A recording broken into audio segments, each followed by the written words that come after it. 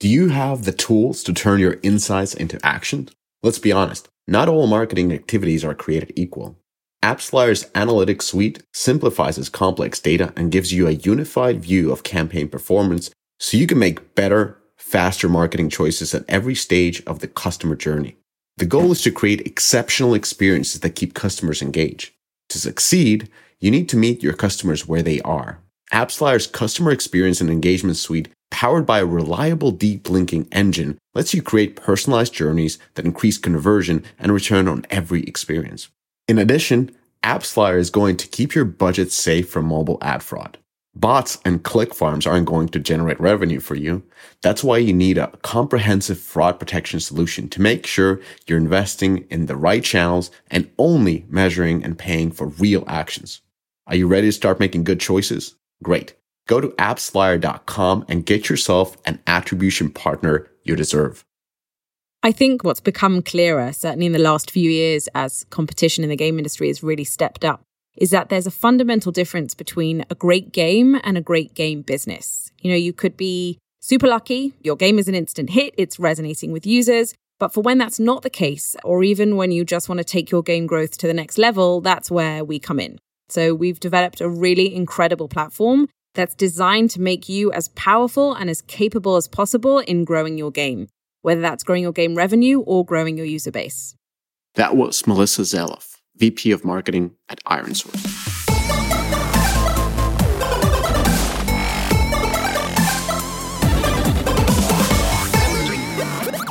Welcome everybody to Twig 159. We got a crew, and 3 out of 4 in this crew has a BMI higher than an executive level. So, and it kind of suits the topics and the things that we talk about, because they're also 75% not executive level discussion. So, anyways, how's everybody doing? On the BMI point, I woke up at 5:15 this morning to go to the gym. Oh wow! Yeah. With your new trainer? Yeah, with my trainer, because it's a holiday week. So I had that the same trainer that broke your back? It is the same, but he rebuilt me. Like Baines. Wow, dude. Motivation. My God. He broke me down and rebuilt me. Listen, I know a couple of things about training, and when Sufred was talking about this trainer, I was like, wow, he's going to kill you. And then like a few weeks later, it's like my back is busted. It's like you were doing some crazy stuff. Almost did, but, you know. I'm here. Was his name David Goggins, or what was the your trainers? No joke, his name is Lucifer. Oh, get really? out. No, I don't joke. I'm joking. I believe you God. For a nanosecond right there. Yeah. I mean, he's in Texas. That could be. That's totally. So I'm on my all this like executive talk about the BMI thing has got me all hot and bothered. So I'm back on track for the 15 by 50. I have stopped alcohol for the last 24 days, which now I understand after all this time that is actually a critical step in terms of getting lean and shredded, is that you cannot drink alcohol. And I apologize to everyone out there who drinks responsibly. That is not me. So I am boozeless for the last 24 days, and I'm trying to like continue throughout the year and continue to exercise. So anyway, I'm man, on it makes track. So much more sense now why you're so angry all the time. Man, exactly. No. You can ask my wife. She's like, "What the fuck is wrong with you?" You know. But at the end of the day, like I have a trajectory. By the end of the year, I will be EA NFT superstar czar ready. Right. I'll be ready. Under 25? What's EA's BMI for an executive? Is it 26 or 20? Like, can you be a little bit over? No, it's 25, dude. 25. 25. All right. No one lasts if you're over 25, dude. Just look. So Eric will be VP of blockchain at EA at the end of 2022. That's right. That's the best. SVP. They're gonna be banging down my fucking door, dude. I'm telling you, they're coming after me, man. Yep, that's 100% true. So, anybody else has important updates to like a personal updates? Eric, what's that cap? What's going on? Oh, I don't. Just my work. My hair's a nasty mess because I just came from the gym. So just Oh my God. I need I need some wide brim caps like you, man. I got this in Cabo. Yeah, I need to send you the investor caps. I actually, now that you're talking about barbershop, I went to a barbershop and I became a regular instantly. So he was, he did my hair and everything. Everything was normal, and he was taking off the overcoat off. He's like, dude, you're really jacked. Like, do you compete in bodybuilding? And I was like, dude, I'm a regular right now. Like, thank you. Like, that's like, when is next free time? I'll come in tomorrow. Okay, let's start the article. Wait, first of all, what kind of flex? Gym now. What kind of flex? Let's get started. No. I'm not letting him away with that. What kind of flex was that? First of all, and how can that be a professional haircut, dude? It looks like your daughter cut your hair, man. Yeah, listen, like, the haircut is not perfect, but the guy was like, the compliments were amazing. So it wasn't a flex. Nobody has ever said that to me, and I was like, yes. Thank you. So you're not going back there because the quality of the haircut is just because he's fluffing you up, right? Is that what's happening? Yeah. Correct. Like my ego, like I think I PR'd my squad after that. Anyways, let's go. Oh, anyways, updates. So quick shout out to GeekLab. So GeekLab is this marketability service that we're using, and actually myself and Eric Seufert is an investor in this company, but I just want to give them a shout out because I was having a lot of problems with running my campaigns on Facebook, just testing a bunch of stuff, and these guys came through, and I mean, like, I've never received this kind of customer support. So just wanted to give an official shout out because fantastic customer support. I also want to do a correction regarding Romanian internet speeds. Apparently, they're crushing everybody with their internet speed. So I was giving them shade, and they did. And the Romanian game industry professional did say that it is a highly corrupted country, and a little bit of a, you could see. Anyways, they said a lot of true things, but they also said that they crush everybody in internet speed. So at least you can't fault them for that. So we won't. Off to actually impactful news. So China has suspended Tencent from updating existing apps. Now, Chinese Ministry of Industry and Information Technology has told app stores and platforms to implement the order against Tencent apps. It's not known how long the suspension will last, and the Chinese ministry has not published any information about the ban. It's also not clear whether this is like a Tencent portfolio-wide ban, or is it under the apps that are published under Tencent name? Probably for the apps that are published under Tencent name, but definitely, not a good Wednesday for folks at Tencent, especially in China. Then Niantic has partnered with Fold to create AR Bitcoin metaverse experience. Now, they did win the the hype word bingo on this title, but the plan is to create an alternate version for the metaverse. Alongside the partnership reveal, Fold has revealed that the launch of the beta for its new augmented reality experience within its app, the AR beta app will overlay Bitcoin prices onto the real world using Niantic's real world mapping tech. Fold is calling this a step into the real world metaverse. So a little bit of a rant about metaverse. So my LinkedIn, I was kind of going through the news and just scrolling the LinkedIn is just filled with all kinds of metaverse stuff. I don't know if it's just this week, but it kind of is on the next level. And I've seen folks referring as metaverse to almost everything. There was one post that was even calling Club Penguin, that old web, was it a game or a platform or a social structure?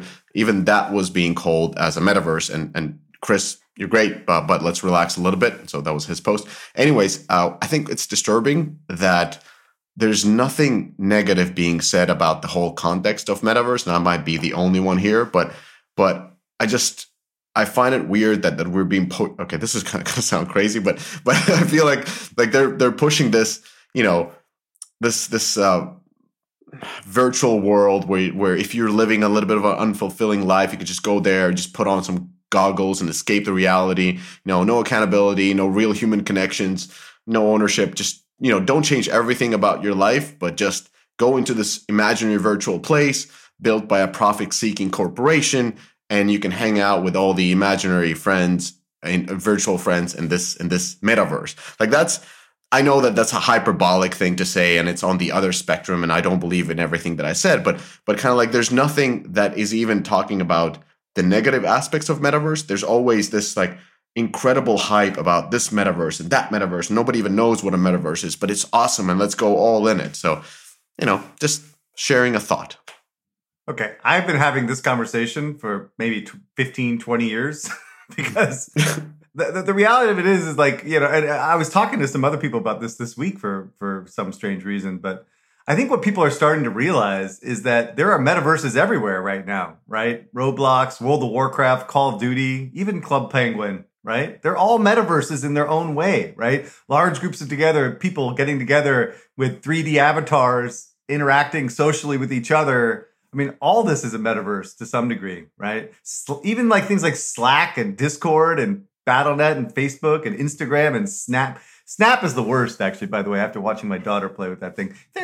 She can track her friends all over the freaking globe, wherever they are. Anyway, it's bizarre. But I think fundamentally we have a definition problem. That's the big thing, right? And what I always keep saying is that it's inevitable. It is inevitable, right? Like building a virtual world in which you are interacting in a way is going to be more compelling in a lot of ways than real life, right? It's like it's going to happen, right? You're going to take the blue pill or the red pill, whatever the fuck the pill is, from the Matrix, right?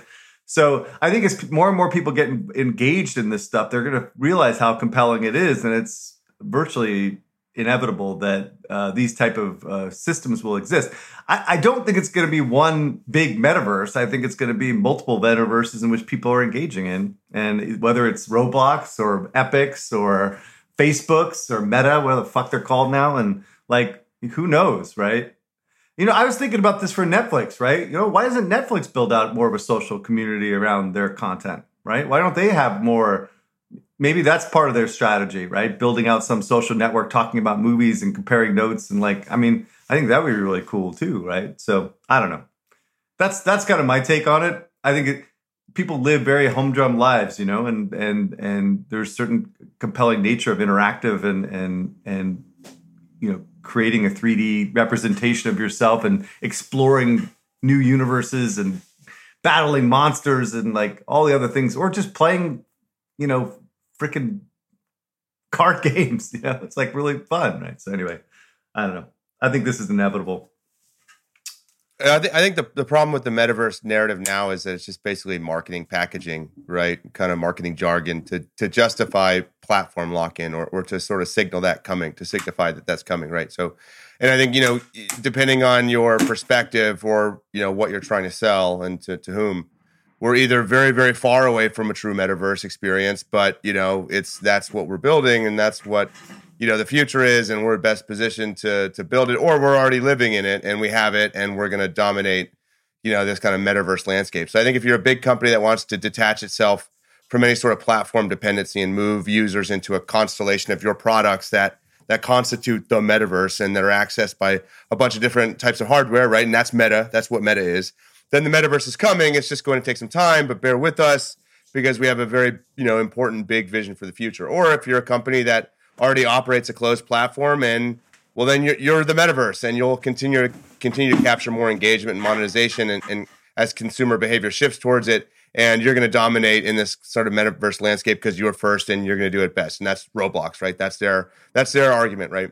And I'm not really sure I buy the idea of one unified metaverse, nor do I buy the idea of a collection of disparate metaverses that are somehow interoperable via crypto assets or whatever else. I think right now the metaverse is just a nebulous term that is meant to designate future platform, right? The future platform, because mobile's old, right? Mobile's old, and we'll transition away from mobile, and there's going to be a future platform, but we don't know what the hardware looks like yet. And so metaverse is just sort of a catch-all, a placeholder for that. But, no one knows what that'll look like. And that's fine, and we can talk about it still, and it'll take shape.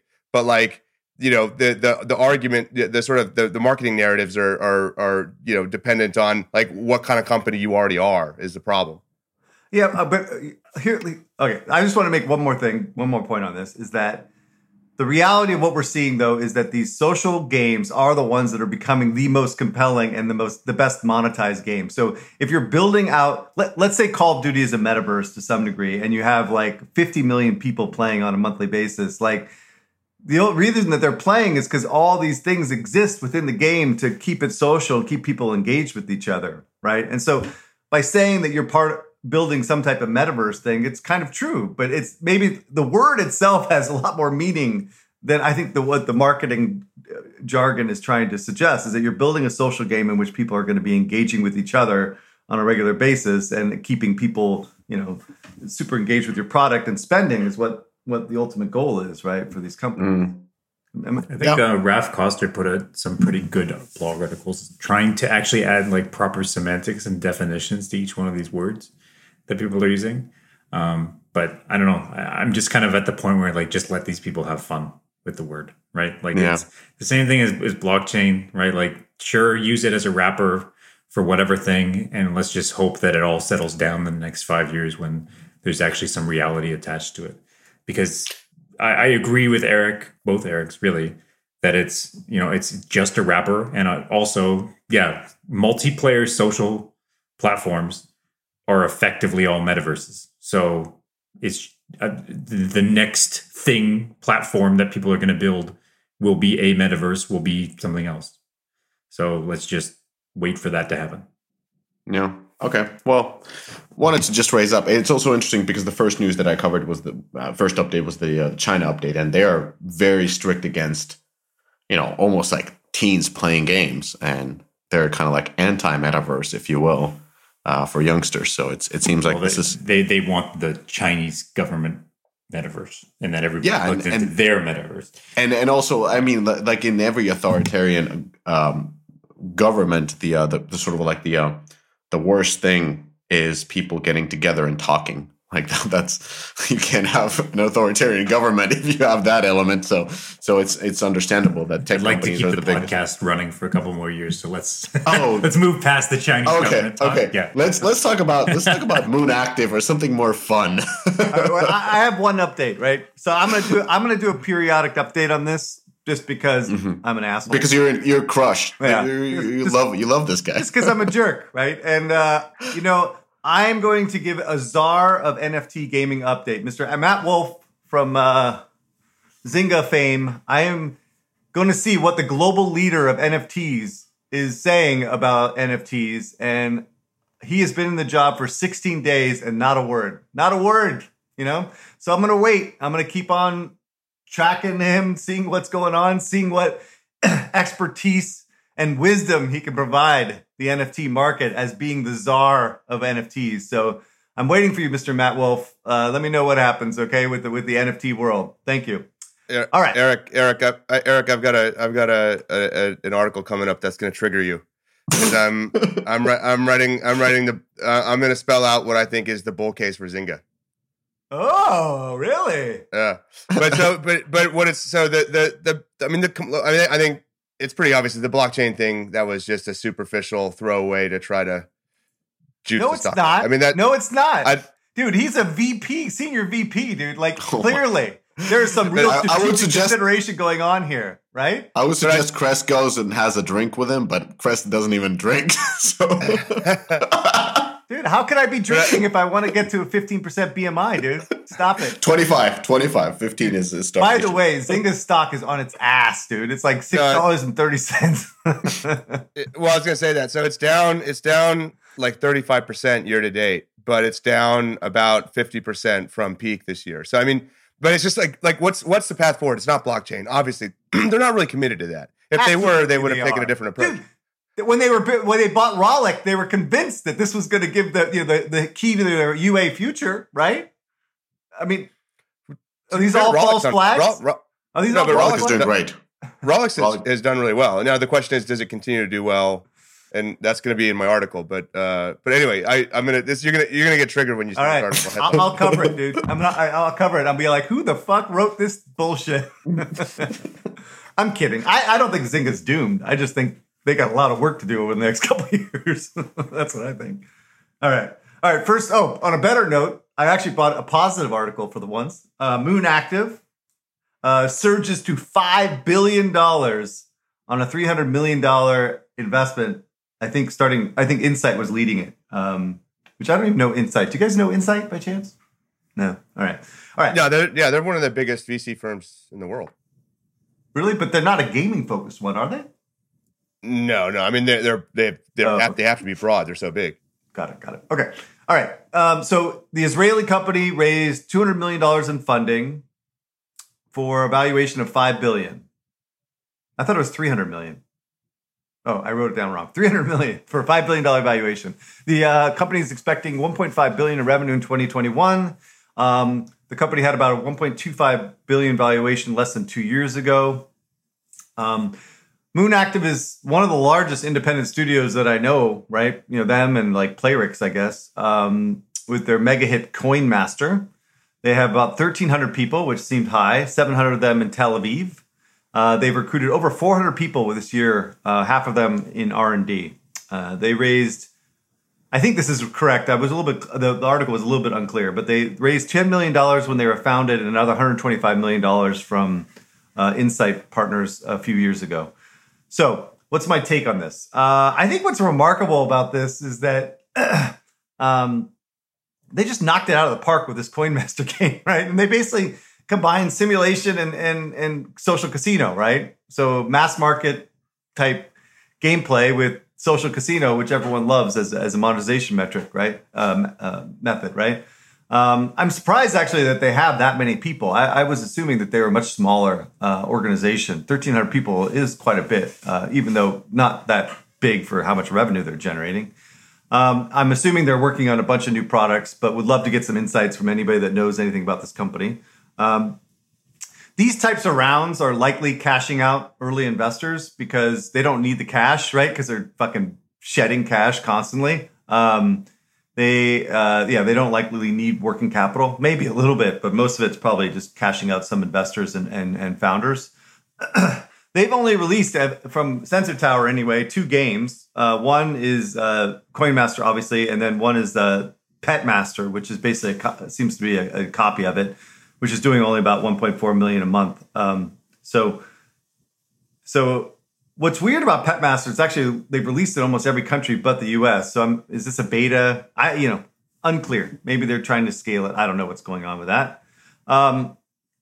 What's crazy is I have no idea why this company has not been bought yet. And I think, actually, I do have an idea, but I'm saying that I don't have an idea. But from my understanding is that they're fiercely independent and they don't want to be sold. That's my understanding. But I'd love to hear anybody who has insights on that. But anyway, I don't know. Anyone else have any insights on this company? I'm fascinated as the last remaining independent, like big, revenue type company. Like what do you think the future has for these guys? Anybody? They're just master executors. They have an amazing UA team, and they have just executed beautifully. I think they want to. Yeah, I think you're right, Chris. They want to stay independent, but I mean, I think if they're on this growth trajectory, they could be a very, very large mobile, like the largest mobile gaming company, and not that long, right? So I feel like they just continue to play into their strengths. They got a lot more money in the bank to fuel growth, and they'll probably just do that.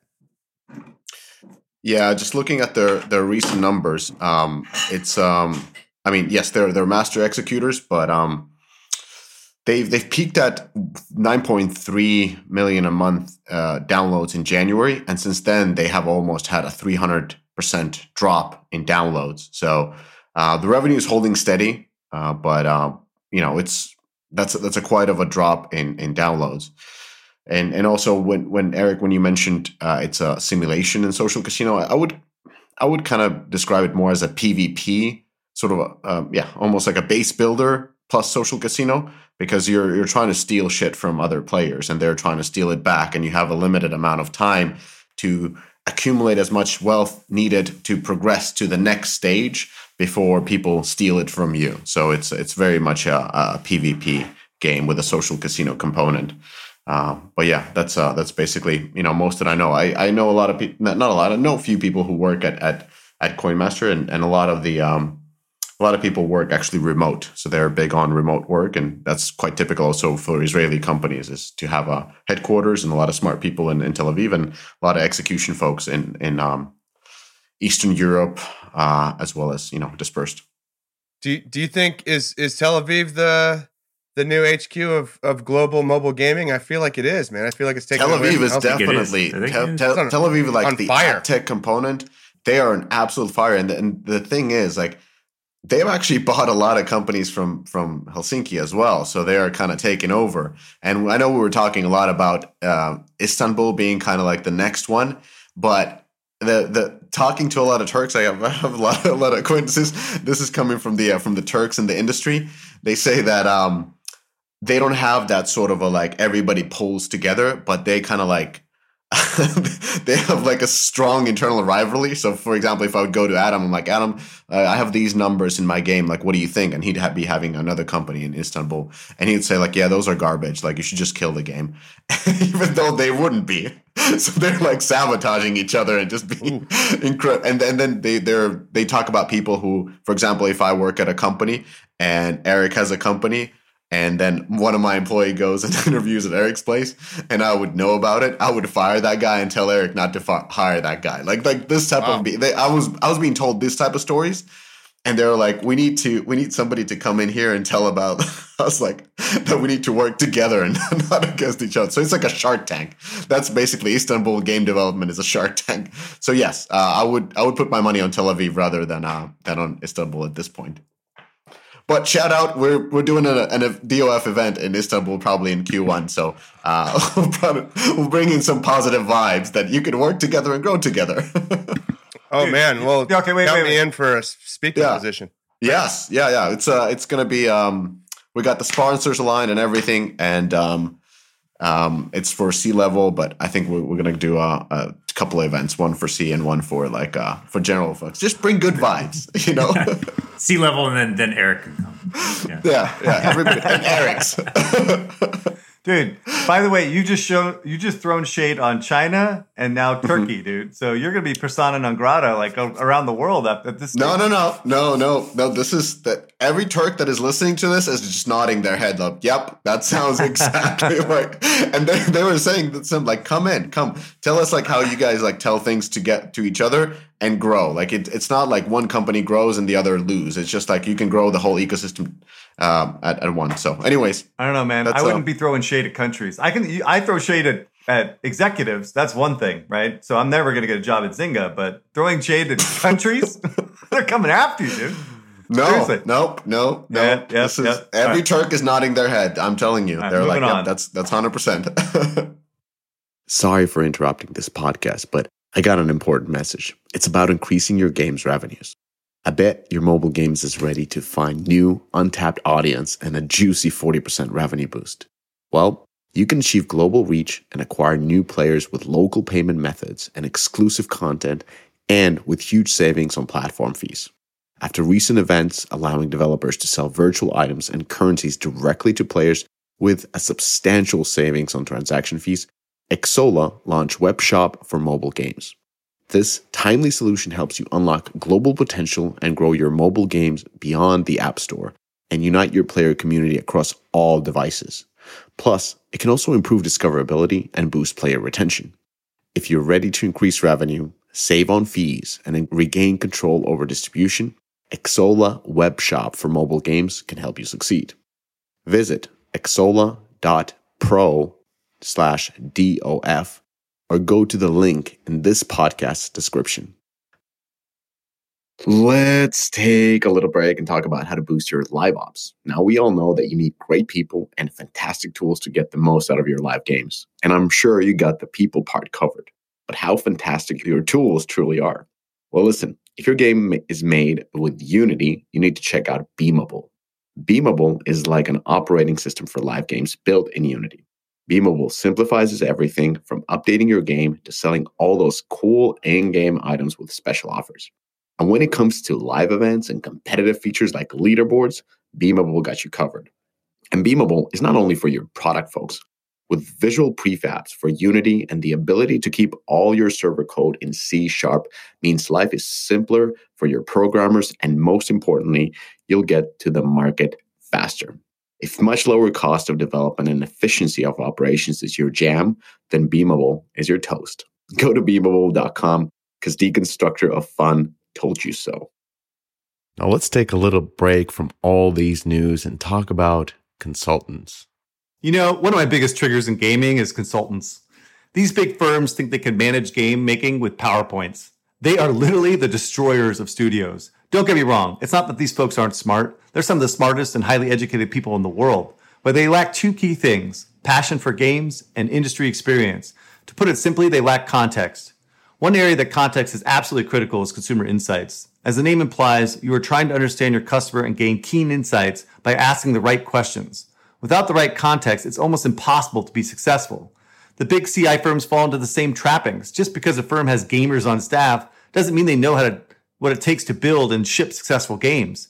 You need to work in the industry to really understand the challenges and agony that studio and marketers have to go through to bring a product to market. That's why I recommend Beta Hat. Stan Kwan and his team at Beta Hat have deep experience in the industry that provides the context needed for actionable insight. Stan's own experience includes 15 years within the gaming industry, leading strategic functions at EA, GameSpot, and Ubisoft. Other research firms package up gaming and entertainment bucket or use like these old methods from packaged goods industries. Gaming is different.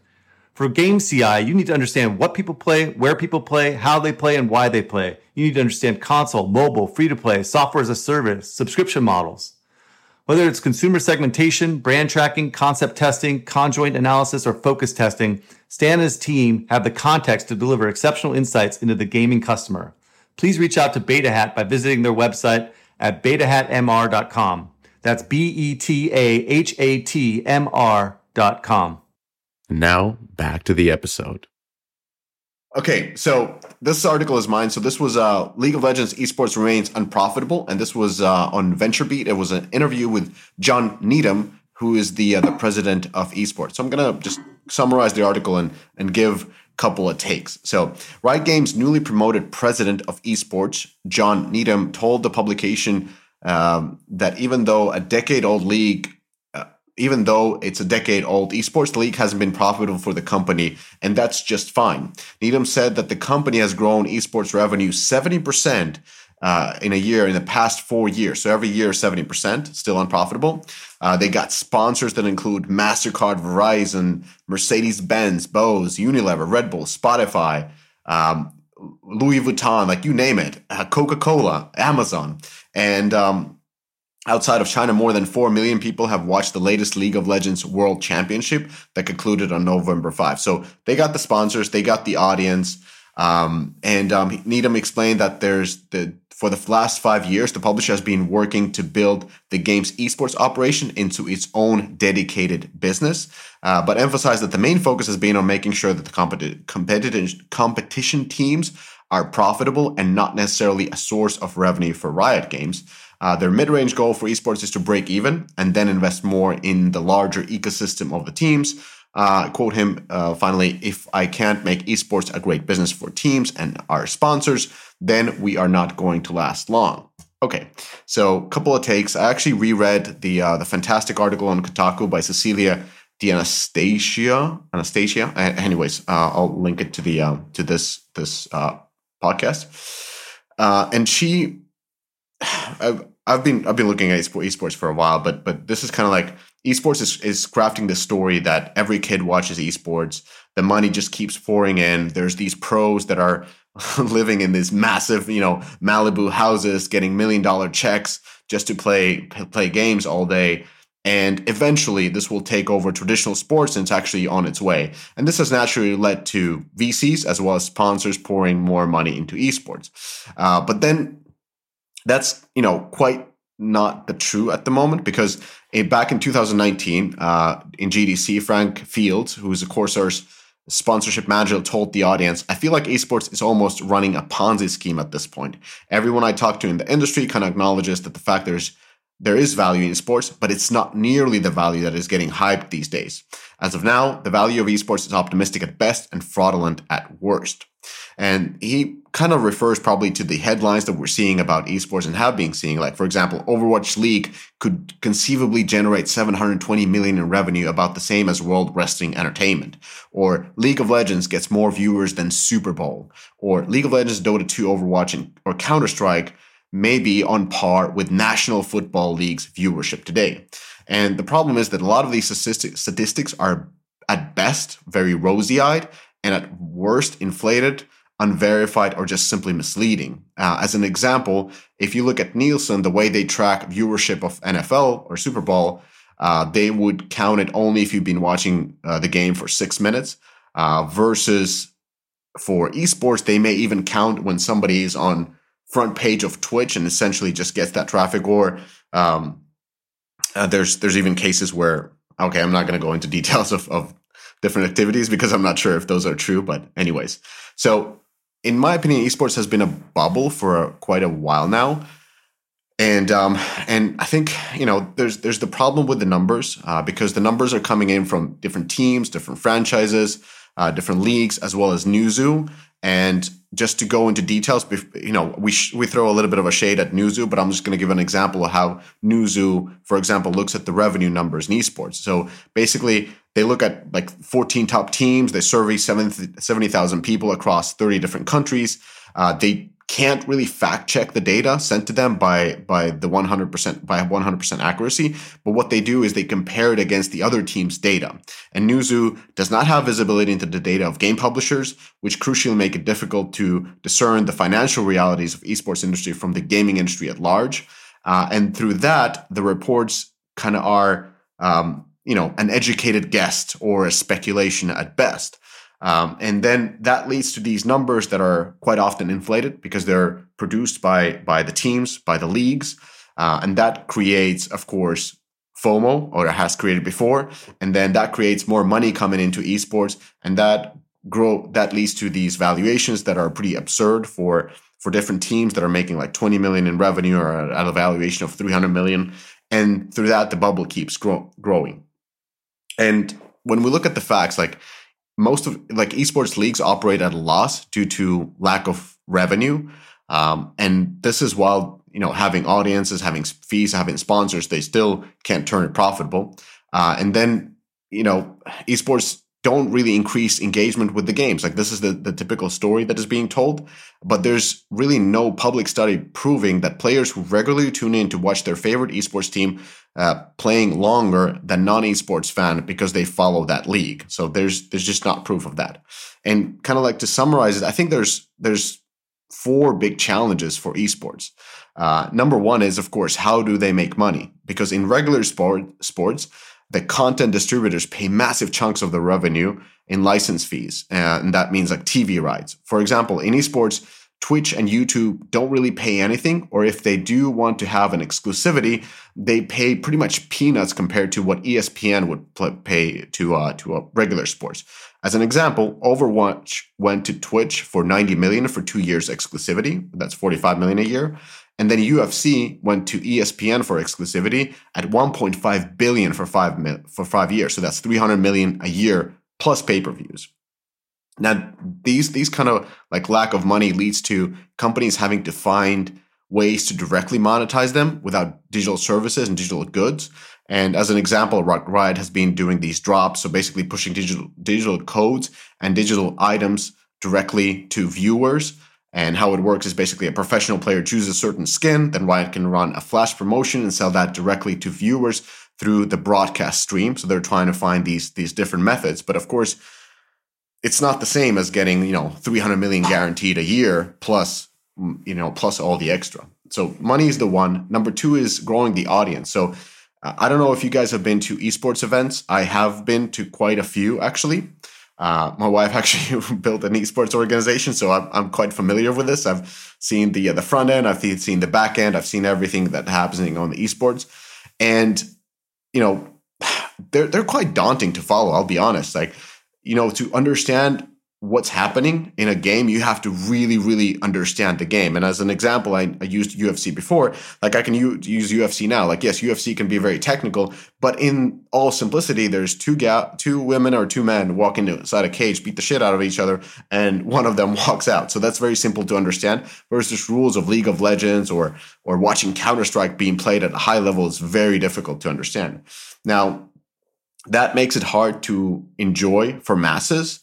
And then also there's a problem that these games, not unlike Counter-Strike or League of Legends, or Overwatch being an example, they go out of fashion really quickly versus basketball or baseball or hockey. They don't really go out of fashion. Like there's good years, there's bad years, but people always play baseball. They always play hockey, but people don't play Overwatch that much anymore compared to, let's say, in 2019. So what has been happening is how they grow the audience is kind of adding a lot of fluff to these events, like musical guests and, pushing TV shows like the Arcane. And those are great, but do they really grow the esports? Like are the people there for the musical ensemble or for the esports? Like, is it just inflating the numbers? Because it's hard to see that they're actually growing the audience during the Super Bowl weekend doing the thing. Super is that Bowl just to inflate numbers? Of course, right? They want as many people viewing those things as possible. Exactly. I'm sure that I wouldn't fault them for that. No, I'm not faulting. I'm just saying like how to grow the audience. Like they're adding a lot of fluff to it, and then they're doing good things. Like they're pushing diversity to get more women competitors. Through that, connect to women fans. Through that, get more women playing the games that are traditionally being played by a majority of men.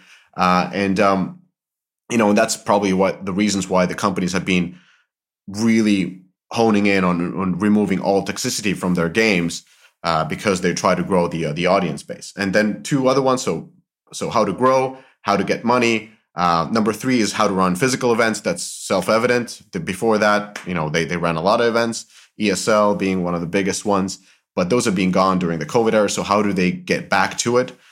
Get back to stadiums, get back to running it, because the ticket sales are very important. The quality of events is much better when it's physical. The fan interaction is much better, all these elements. And then final one is what's going to happen with China, because traditionally one of the strongest markets for many esports.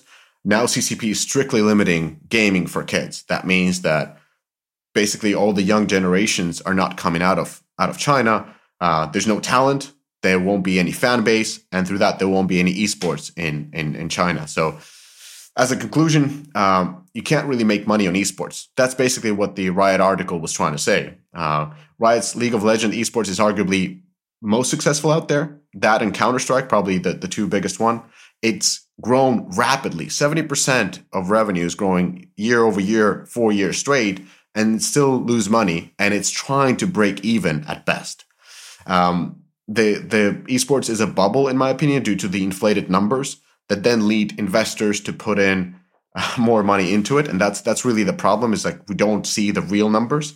And esport does have the potential to become bigger or as big as traditional sports in maybe a decade. But as long as this sort of a bad cycle continues of not showing the real numbers, inflating everything, and then that will lead to burning out, to burn out the investors and some kind of a radical market correction. That's not going to happen as easily as it would otherwise.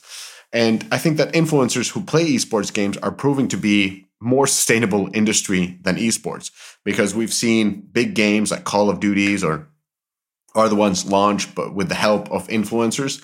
And it's weird to say, but actually they seem to be working better than this esports industry at the moment. So long rant. I've been just following this a lot. I'm very interested in how things turn around. But it doesn't look that great if even Riot can't turn it to a break even.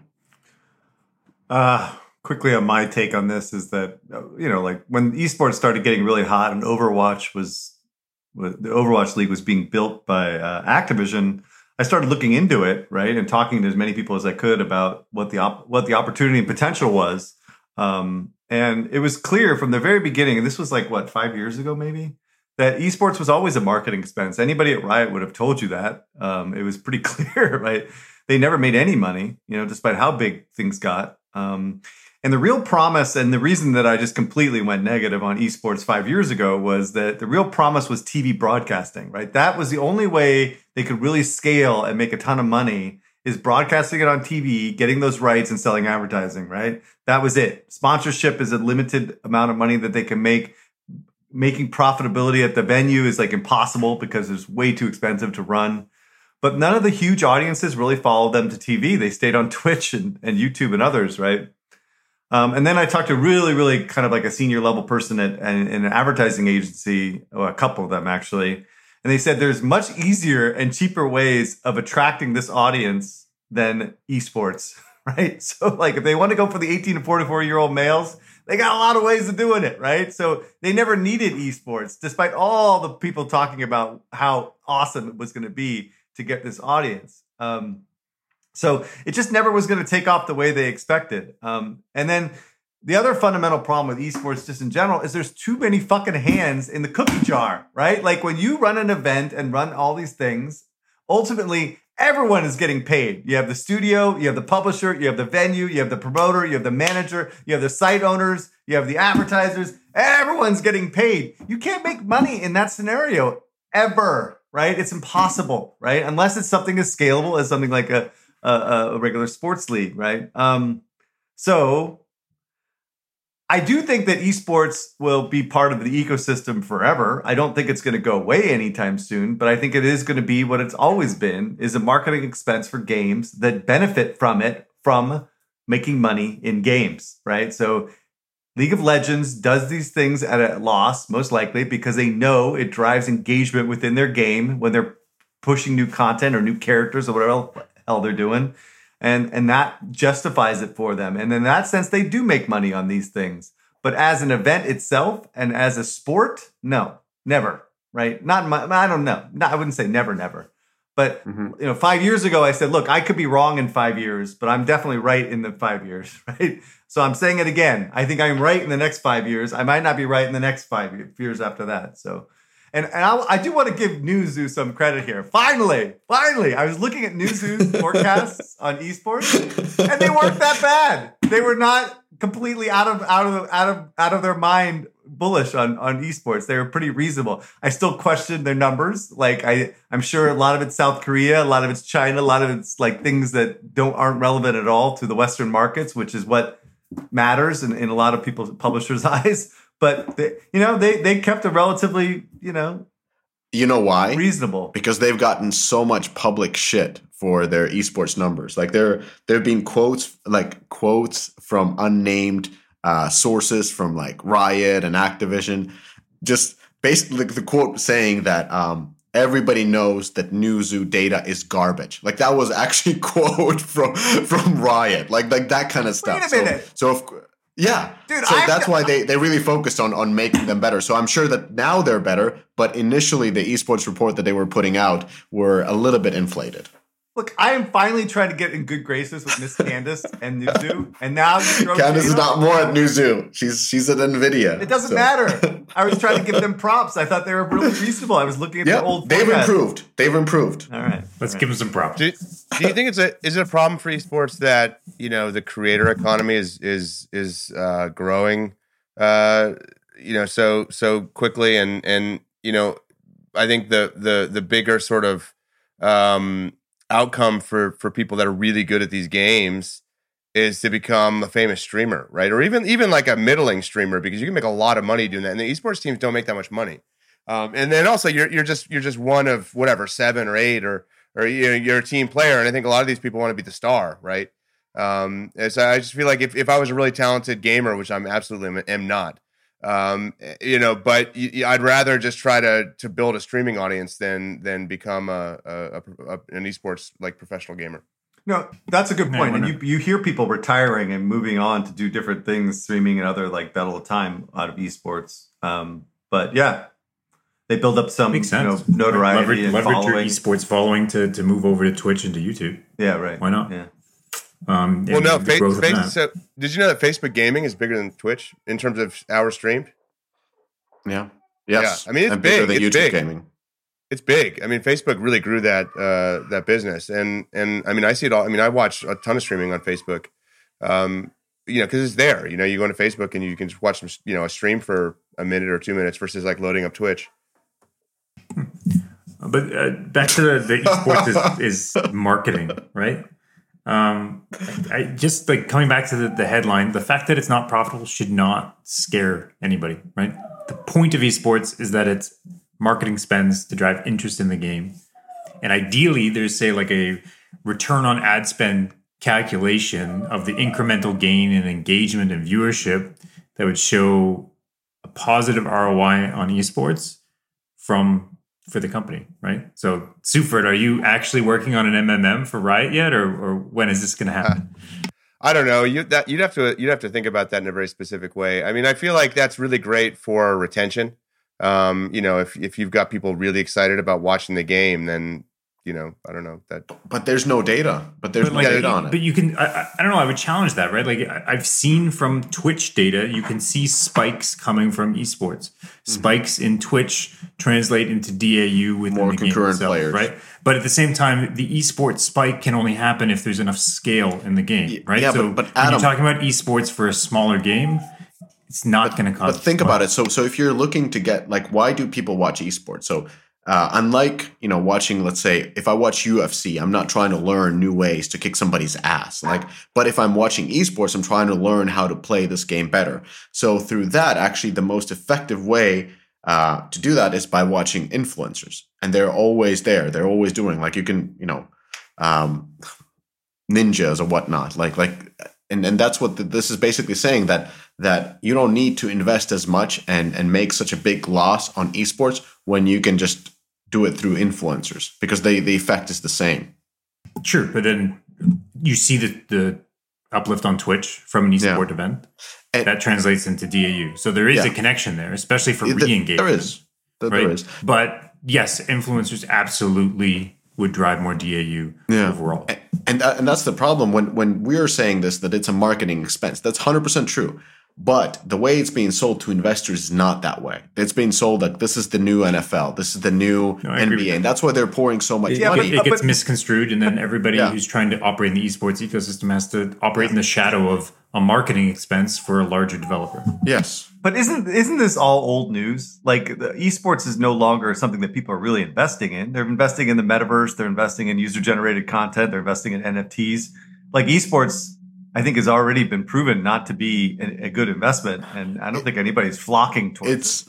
Well, maybe in last year or so, but I remember when Miami Heat and then PSG were setting up these teams, and everybody was all in esports, and that was like what, year and a half ago. So I wouldn't, I think it's good that we also review this type of stuff, because when I would talk when I would talk in a company, like, there was very seldom the perception that esports is a marketing cost. It was always like, no, it's an investment and we're going to make money off esports as well. Or at best, like, it's going to be like break even, this kind of like this loop that keeps growing our game. So no, this is not a common knowledge that esports is crazy. Like, it's or inflated or a bubble and not that hot. So now it is, hopefully.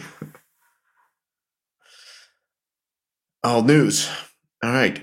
Where's Mr. Sufert talking about gaming giant King? So the article that I'm covering is Gaming Giant King names Fernanda Romano as Chief Marketing Officer for Candy Crush. So Fernanda Romano is joining from footwear company Alpargatas, the owner of the Havaianas brand. I'm butchering these names. So about the hire, Activision Blizzard CMO Fernando Machado said, she is super creative and one of those people with the finger in the pulse of what is happening out there. And she has a proven track record of accelerating innovation, building great partnerships, and fostering brand love. So I'm sure Ms. Romano is excellent at her job, and I don't want to discuss this particular appointment, but, this is one of my favorite topics, brand versus performance, or brand versus... I'll call it brand versus performance marketing for mobile games, but for just kind of mobile in general, right? That's one of my favorite topics. And in general, I think it's a mistake to appoint brand marketers to leadership positions at mobile-first companies, but especially for mobile gaming companies, right? So firstly, I've never seen this work, and I've seen it happen many times. And I'm often called in to to help clean up the sort of wreckage when this happens and inevitably doesn't work. And funnily enough, on the same day that this appointment was announced, the CMO of Discord announced that she was leaving the company after a little more than a year, and she had joined the company from Nike. So I have a bigger article coming out on this topic, and I don't want to sort of derail from the kind of more specific discussion, but I do want to highlight an article that I wrote in 2015 called "Brand Equity on Mobile." And in the article, I use a definition of brand equity from a book called Managing Brand Equity. And the definition is, brand equity is a set of brand assets and liabilities linked to a brand, its name and symbol, that add to or subtract from the value provided by a product or service to a firm and or that firm's customers, right? And so ultimately, if you think about what a brand is designed to achieve, it's presence of mind for when a purchasing decision is made, such that revenue increases relative to what it would be without the brand. And so in that article, in my article, I cite another article titled "The Measurement and Determinants of Brand Equity, a Financial Approach," that spells out the benefits of brand equity in an attempt to quantify its value.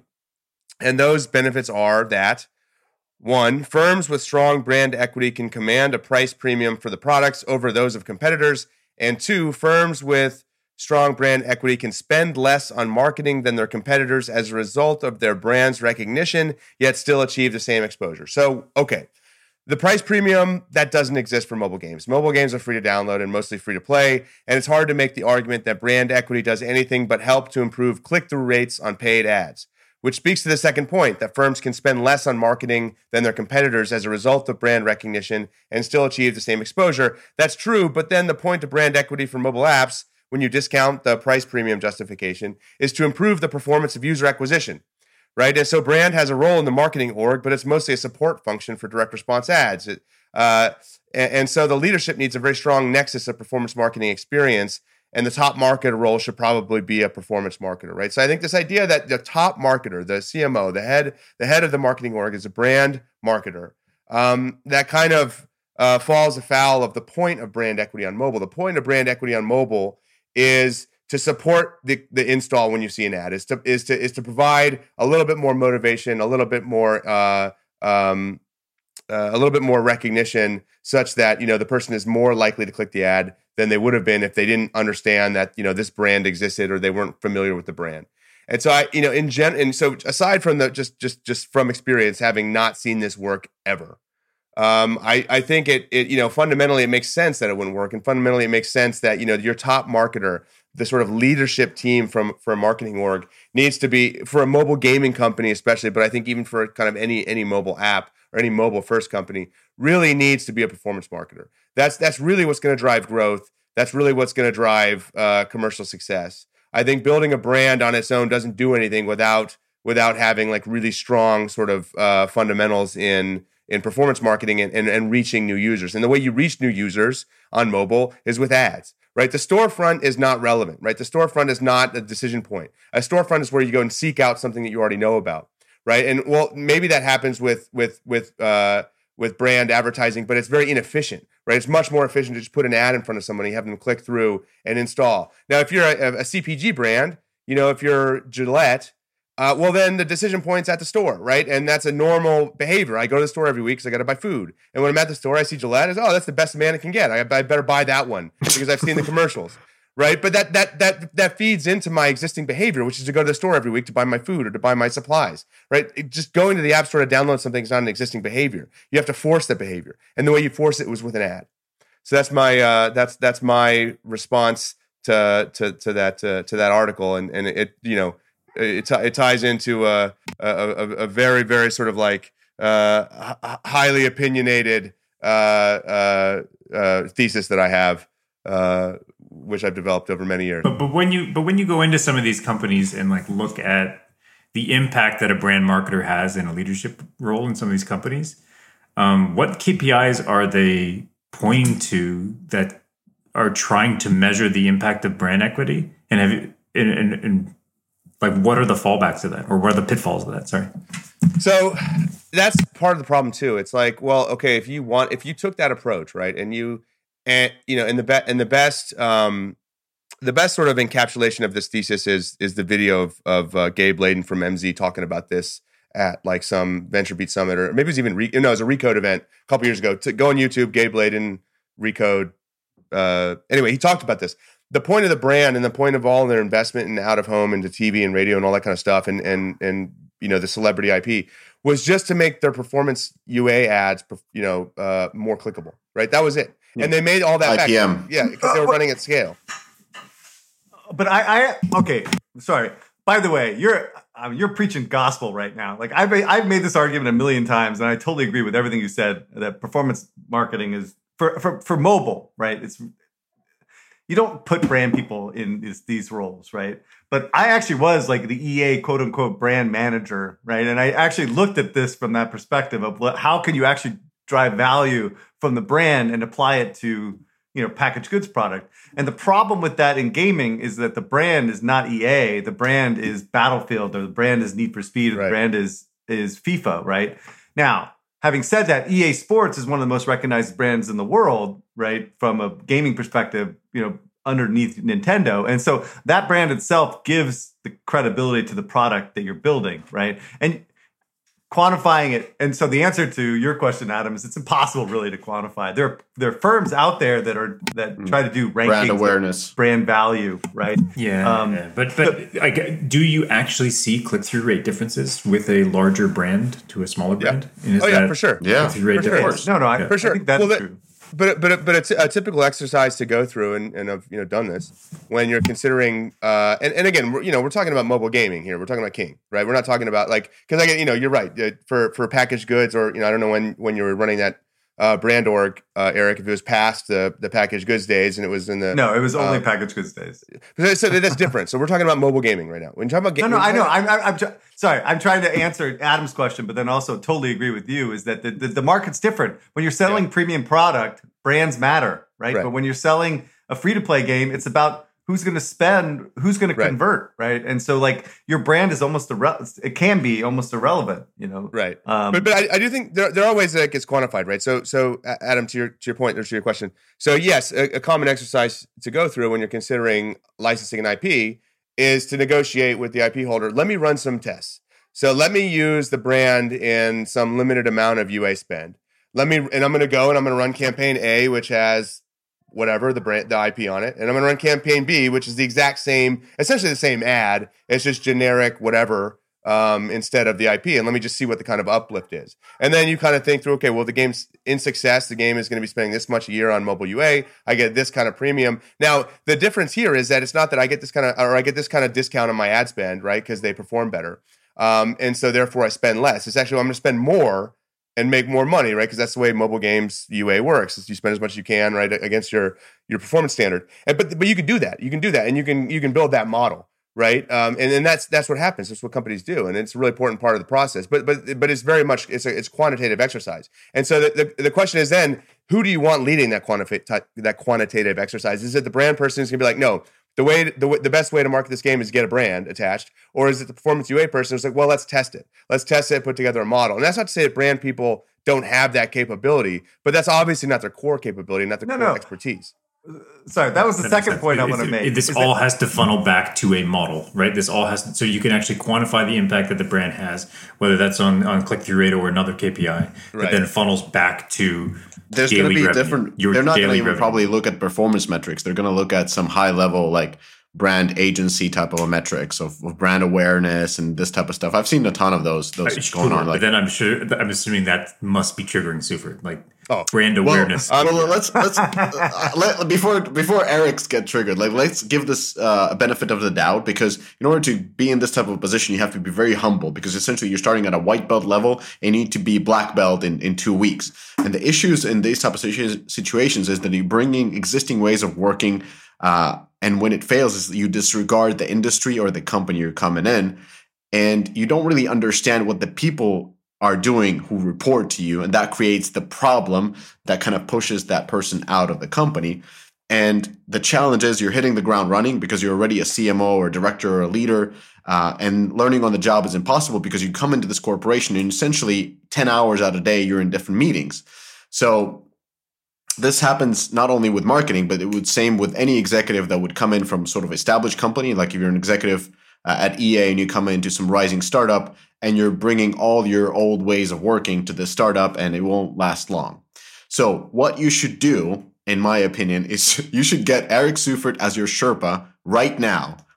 like do a weekly call where you go through the key topics that is happening at your work, and he'll be able no, let's not do this metric, let's go with that, and you can explain this way, as well as half of the call is him helping you communicating your goals and setting up those properly, and you can have a discussion. And then the second half would be getting educated of what has been happening in the industry. And you do these weekly calls. In a year, you'll be an excellent CMO. That would be my tip to succeed in this position. I'm not paying Sherpa Seufert. I'm not paying a referral fee if this. Yeah. But honestly, it doesn't have to be Seufert. It could be anybody who's been long in the tooth in the industry and in the performance marketing. Just get that type of person who you can be absolutely open with and kind of just under NDA discuss all these things. I would do that if I would have to lead something that I'm not comfortable with. I think in this case, I'm sure she'll be successful. I'm sure it was a great hire, but I'm talking in very high, broad terms. And I'm talking in this particular case, just get a Sherpa, anything, you're climbing Mount Everest, you need some help. And that's what usually happens is that for example, if I would be, was his name Matt Wolf at Zynga? He should have a crypto Sherpa. And through that, you could tweet every day. You'd be you could go with your Sherpa and he would give you different things. And you'd be hey, let me drop this. Is this good? And he'd be yeah, that's fire. Put it out. But a question for I just want to get one question about these KPIs, right? Eric, have you ever seen positive? Wait, hold on. Please stop for a second, right? Adam, the minute you say KPI, dude, I don't think Fernanda Romano knows what that fucking even means. I don't think she's listening to this podcast. Come on, Eric. Come on, Eric. No, stop it. You guys are out of it's round pegs square hole shit going on right now. You guys there's just different KPIs in brand that they're in performance marketing. It's a different thing. So that's my question, right? Is in when we talk about brand awareness KPIs, right? And when you can't map it directly to a mobile direct UA channel, right? You can't map it to IPM or CTR. Have you ever seen a positive experience where they're trying to use awareness KPIs to impact that funnel and that it actually translates into revenue? So again, in this case, I'm sure this is a great, this is going to, the outcome of this appointment is going to be amazing, right? In most cases, it's, you actually would be shocked at the lack of data that is sort of exchanged or circulated in these kind of decision-making processes. For people that work in mobile gaming and are used to just sort of injecting, KPIs directly into our veins and making minute-to-minute decisions, it's a totally different reality.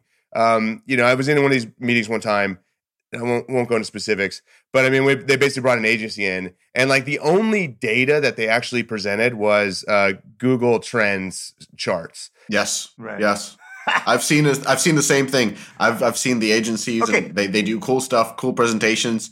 Let's take over Times Square. Always Times Square. It's always there's the loose correlation between Google Trends and results. Yeah. And they kind of capture all of the upside based on. Crest is going crazy. I'm going nuts. I'm about ready to close because Eric had an absolutely brilliant piece on what the heck is going on. Why are they putting brand managers in a fundamentally KPI, quantitatively driven business, right? And that's the point. We're talking around. Stop. Just stop talking, Mishka. You're driving me insane, okay? The thing is that these creatives, have you ever been in an agency meeting? These people are in cloud nine, right? This is like a philosophy major talking to a math major at Berkeley, right? They have nothing in common. They're you know what I mean? You're crazy. You're crazy. The people that made the Got Milk commercial don't have any fucking thing to do with someone that's doing quantitative UA spend and optimizing against different platforms and fucking A/B shit, right? This is crazy. These are not the type of people that should be in these positions because they cannot succeed. And there's a fundamental reason why. One, they don't have the understanding or knowledge. They spent their entire career in a creative organization, right? They've never done quantitative analysis at all, right? Relatively, right? And their value prop that they're bringing as a senior executive is all built around their background, not something they're going to learn on the job, right? I don't know. You can't explain this shit away. And I've seen it firsthand. I've been dealing with this my whole career. Like these people at EA, when I went into their marketing growth, I know it was a long time ago, but these marketing people were brilliant. Like I could name all of them, how brilliant they were, but they didn't know anything about quant. They didn't know how to analyze the market. They didn't know how to do any of this because that's not what the way that they're built upon, right? So maybe things have changed, but I look at Fernanda, for instance, her background, she has no quantitative experience whatsoever. And so it just doesn't make any sense. And you could explain it away and hope for the best. This is the same ideas that I'm talking about this NFT crap, right? You can't hire a 10-year veteran from Coca-Cola to run an NFT thing. Like, it doesn't make sense, right? By anybody's measure, right? Anyway, all right, I'm done. And Mishka, I'm about ready to go crazy. No, do not. I'm just saying that also, like, when you zoom out, I think it makes sense to invest into brand, especially with these type of big franchises. Like, I think Garena Free Fire should be investing into building a brand around their game. Like, it's a massive download game. It's huge, and they should, invest into it so that they can build a franchise out of it, more games. Same thing should be happening. Let's hear from Super's just sitting here like super quiet. He's like, Super's the expert on this. Let him the talk. Sherpa. Let him talk. No. I have 2 words to close this discussion, and they're for you, Cress.